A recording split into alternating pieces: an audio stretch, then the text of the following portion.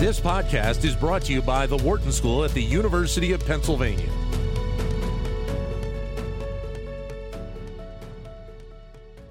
You know, sometimes a great business is built out of a very innocuous idea, and that may very well have been the case for the food delivery platform Grubhub. Founder Mike Evans apparently started this out of his basement because of a craving for pizza and has seen it turn into a multi-billion dollar, I should say, startup.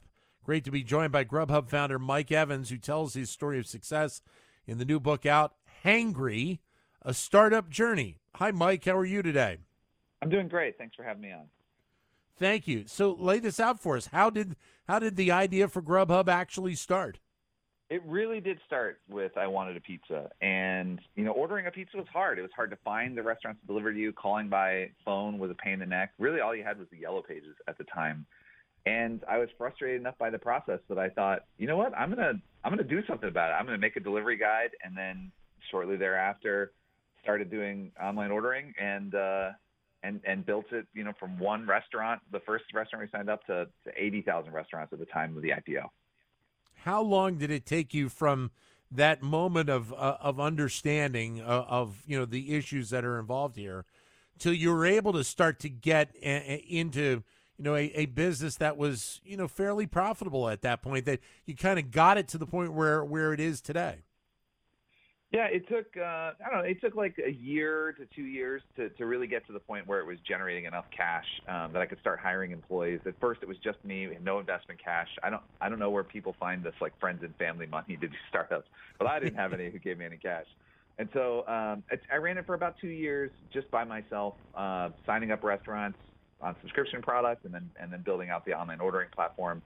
And then it really took off from there once I started hiring people and getting restaurants signed up at sort of at scale. And it grew over the course of 12 years to a couple $100 million in revenue, and we were profitable for most of that time. So as you're developing this out, what were the key components in terms of that relationship between you and the different restaurants you were working with? Obviously, I think trust is probably part of that process in terms of what you were going to provide for them. Yeah, the original idea, it was about a 10% charge for orders, but we took on all the risk. So if we didn't get a restaurant any orders, then they didn't have to pay us anything.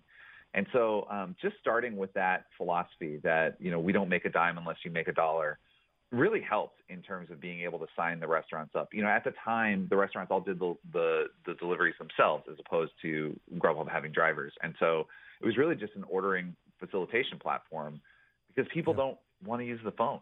And so once I started getting orders and started getting new customers for restaurants, they loved it, and they stayed with us for years, for a decade in a lot of cases. So tell us about the book. Yeah, so the book is really, it's just what the experience is like. It shares the personal experience of starting something from scratch and then seeing it get big and then seeing it get huge, as you go through the process, as I went through the process of experimenting, trying different things, trying to create a better experience for customers, and just what that personal journey is like as you go through it. And then I literally ride off into the sunset in 2014 after the IPO. About 30 days after the IPO, I rode a bicycle across the United States and sort of reflected on the entire journey of what it's like to create something from nothing, and then it gets just truly huge. How much of a recognition, or maybe even better of a recognition, is there today about the process of developing a startup in terms of what you have to do, obviously the hurdles that you have to cross in order to be successful, and the fact that the level of success for startups is still relatively low at this point? Yeah, it is. It's a hard business to get into, and there's really no just obvious plan. There's no script that you can follow, and that's the nature of innovation. It's experimental by its nature. It has false starts. You have to try things that work and try things that don't work. Know when to have grit and know when to quit. And I explore a lot of those ideas in the book about how, since there's not a script, you have to be willing to try things. You have to be willing to take experiments. There are a lot of ideas, and there's a lot of people doing startups, so you can get advice and you can bounce ideas off other people, and you can see what's worked for other people. And that's more true than it was maybe 20 years ago. But still, at its core, innovation is an experimental process. But there's also the process of, you talk about innovation, of when there is a level of saturation of that idea by yourself, but also other companies trying to get into this space as well, seeing maybe the success that you had and trying to kind of play off of it as well. Yeah, there's always a chink in the armor. There's always a way to get into what seems like a saturated marketplace. At the time I started Grubhub, by year 3 there were 100 other online ordering platforms, and at the time Google started, Yahoo and Lycos had been around for a long time.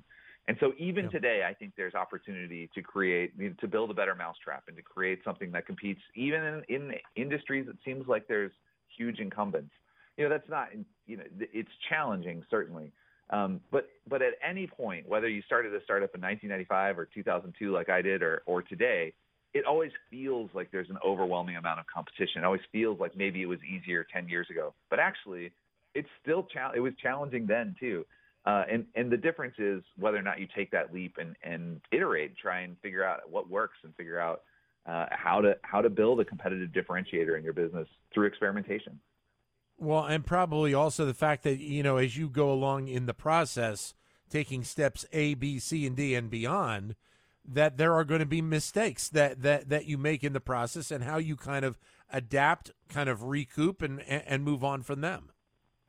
Yeah, entrepreneurs need to be good at quitting things. You have to have what's called sunk cost thinking. Just because you've been working on a thing doesn't mean you should keep working on a thing. And it's important to know what your goals are and where you're headed, so that when you take that approach of experimenting, of trying things, and quitting the things that aren't working and doubling down on the things that are working, you really have to have that attitude that it's okay to leave something behind if it's not working, and that frees you up to experiment more. There's also the component in the process of the startup of, you're doing a lot of the work right at the outset. Then at some point, you're going to have a team joining you as well. And that's a little bit of a different component as well, going from the solo guy running the ship to, having all these different other people and entities in the process as well. Yeah, it was a learning process to realize I needed to get the heck out of the way when I hired people to do work. I did start doing almost all the work myself. And so getting out of people's way and empowering them to do the work and not micromanaging, it's a learning process. And it's not something I got right from day one when I started having coworkers. It's something that I sort of figured out over the course of years of employing people. And not everybody makes that transition. It can be really hard to let go of your baby, let go of the thing that you created. But it's a necessary part of growth, of making something bigger. What about the component of leadership and what some discussions have been really ramped up in the last couple of years about the question of burnout? Yeah, I think that the idea of, especially in a startup, the idea of work-life balance is really elusive. It's really hard to get at. And I think you actually start not with trying to minimize the amount of work and activity you do, but making sure instead that your goals and your values align with the company that you work at. If those things are aligned, then it's a lot less tiring to work at a company. It's a lot less tiring to go in every day.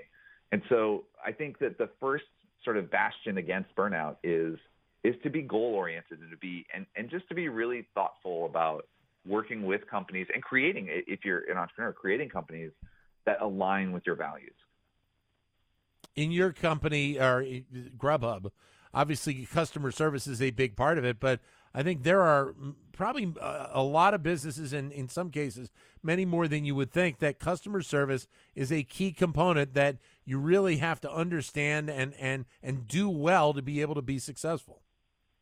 Yeah, I think that was the big unlock for the business. The reason that we were able to beat a lot of the competition that came along as we were growing the company towards the IPO was that we had a very strong commitment to customer service. Delivery orders go wrong pretty frequently. People, restaurants will put the wrong food in, or it'll be late, or whatever the case is. And so figuring out how to make that right for a customer who's hangry is really important. And then figuring out how to make sure it doesn't happen in the future through best practices and through, process, it's critically important. The best customer service is solving the problem before it happens. What do you see playing out now around gig workers at this point? The Biden administration talked about, doing something to try and improve options for gig workers. I think there's a big question right now about how they are treated and what the expectation of where that process is going to go in the years ahead, because I think the belief is that gig is here to stay, right? Yeah, I think that there's some real challenges with the gig economy as it currently stands. What's good about it is that it has flexibility for workers, but what's really tough about it is that it doesn't create economic mobility for the people who are doing it. If you're working 4 hours, in an evening at Uber, that might be great. But if you're working 40 hours at it and you do that for years, you're no better off at the end of 3 years than when you started. And that our economy and our society is not really set up like that. You're supposed to increase earning power as a result of getting better at your job. That's a more typical journey. And there needs to be something done about creating those options within the gig economy. Otherwise, I just think it doesn't work for the workers. Great story, Mike. Thank you very much for your time. All the best. Yeah, thanks for having me. I really appreciate it. You got it. Greg, Grubhub founder Mike Evans. The book is Hangry, A Startup Journey, and it is available in bookstores and online now. To keep engaged with Wharton Business Daily and other Wharton School shows, visit businessradio.wharton.upenn.edu.